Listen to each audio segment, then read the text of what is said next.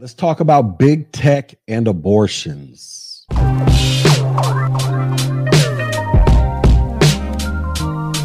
What up, everybody? This is your boy Tech G back with another video. And in this video, we're going to be talking about the impact of big tech on how it is affecting the current ruling by the Supreme Court on abortions. We're not here to debate whether you support abortions or not. We're just here to talk about how big tech may become an intricate part of the overall discussion moving forward, since the Supreme Court has deemed that abortion rights are not constitutional rights. But before we get into all that, make sure you hit the like button, share button, and also subscribe to this channel. And also, if you're out there trying to kickstart your career in IT and cybersecurity, I highly encourage you to subscribe to a membership on this channel. In that membership, I teach 4 IT classes: IT Fundamentals, A+, Network Plus, and Security Plus, all of those certifications, which are guaranteed to help you launch a career in IT. All right, with that being said, let's check out what in the world is going on with big tech and abortions. The article says tech companies may surrender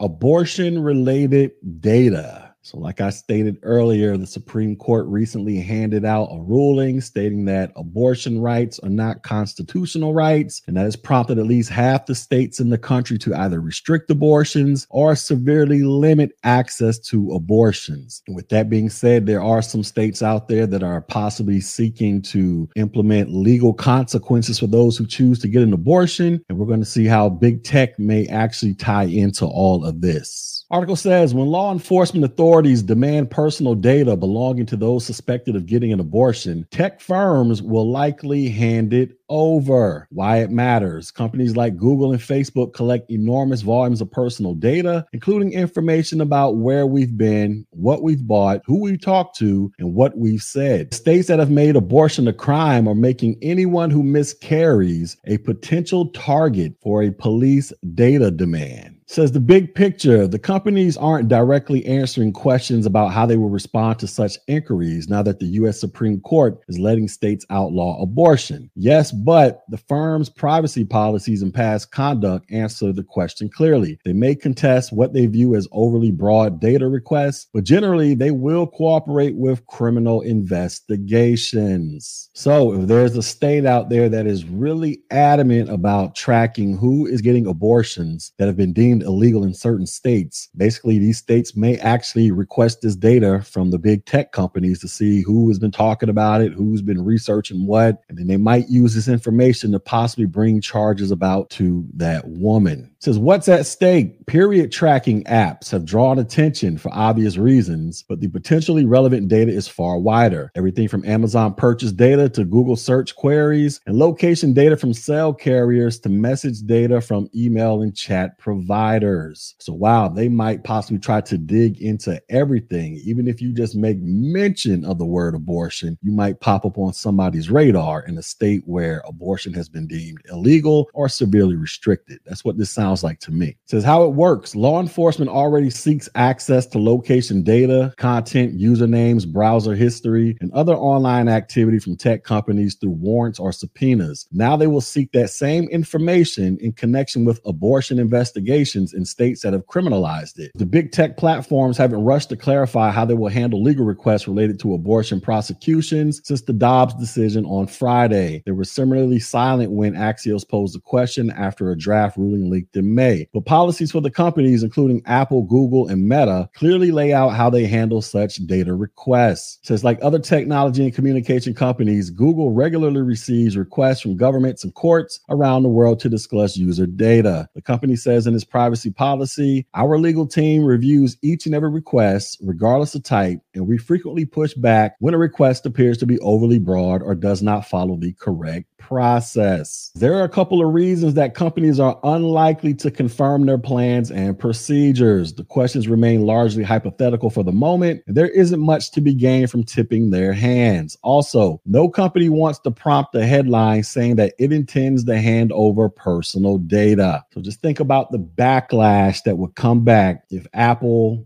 Facebook, Google, TikTok, or whoever, they publicly declared that they are willing to hand over this information to law enforcement to keep tabs on those who are seeking abortions that have been deemed illegal in certain states. Man, if you thought things is getting ugly now with this abortion debate, just imagine what would happen if these companies publicly came out and admitted that they are in support of turning over this information. Law enforcement does not necessarily need a warrant to obtain some online information because it is sold by data brokers. So in case you guys don't recall, remember when Andrew Yang was running for president and he was talking about UBI, how he wanted to pay every American $1,000. And people were asking, well, how are you going to afford paying every American $1,000? One thing Andrew Yang was talking about was putting a tax on big tech companies, because big tech companies, they make billions and billions of dollars for selling our personal information, which is then sold off to advertisers. And that's how you end up with all these wonderful ads popping up all over the place, advertising something that you literally just thought about 2 seconds ago in your head. I mean, it's almost like they can read your minds. As a matter of fact, as of recently, I put in a request to have somebody come to my house and give me an estimate on solar panels. And every time I log into a social media site, I get bombarded with ads from solar panel companies. So that's just kind of how this works, y'all. It says, even though the government could get a court order or a subpoena or a warrant to access data, at the moment, there are so many different channels for it to do so without going through the legal process. The post-Roe world will drive every tech company to review the volume of data they are collecting and ask whether they need it, how it could be harmful, and how long they want to hold it. It says data minimization, already a trend and a principle espoused in the EU or the European Union, because all the more important in the context of an increased volume of government requests aimed at enforcing laws that are opposed by a majority of the population. Apple has been the loudest advocate amongst large tech companies for limiting its own access to customer data. Google, which relies much more on data-driven ads, has also taken significant steps in recent years to make it easier to delete certain data. As long as the companies are collecting that data and storing that data, they're going to keep getting subpoenaed. And here's another twist. So without clear standards for personal control of data, many people will simply delete period tracking apps or think twice about seeking out health information online. At the moment that the change in laws make access to reliable personal health data more urgent than ever. It says, I think that people may cut themselves off from access to important reproductive health information that they need because of these privacy concerns, stated Chen. So what's next? So activists are encouraging tech companies to take a fresh look at products they have in development, to imagine the types of data they might generate and how that data could be used against a customer's interests by an intrusive government. Since privacy is a time-shifted risk, meaning what is convenient and risk-free today can have devastating consequences tomorrow. We should design the technologies we depend on in ways that protect us, no matter the political climate.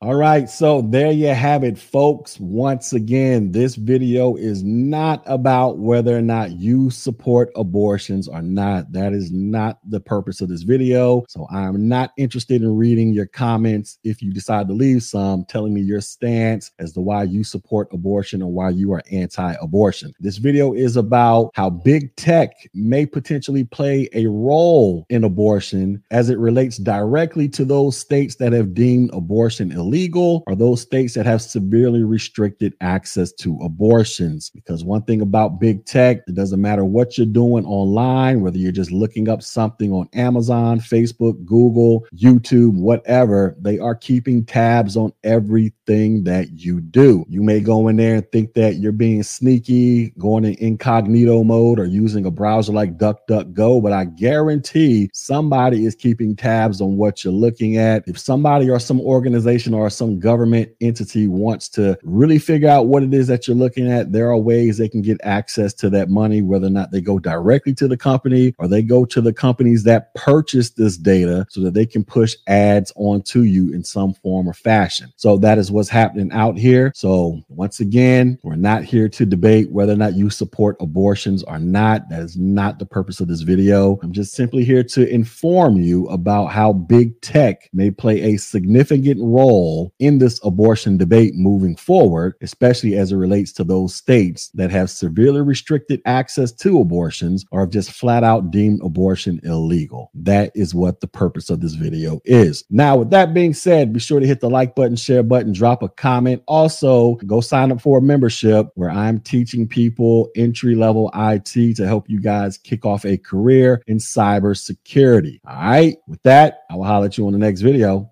Peace.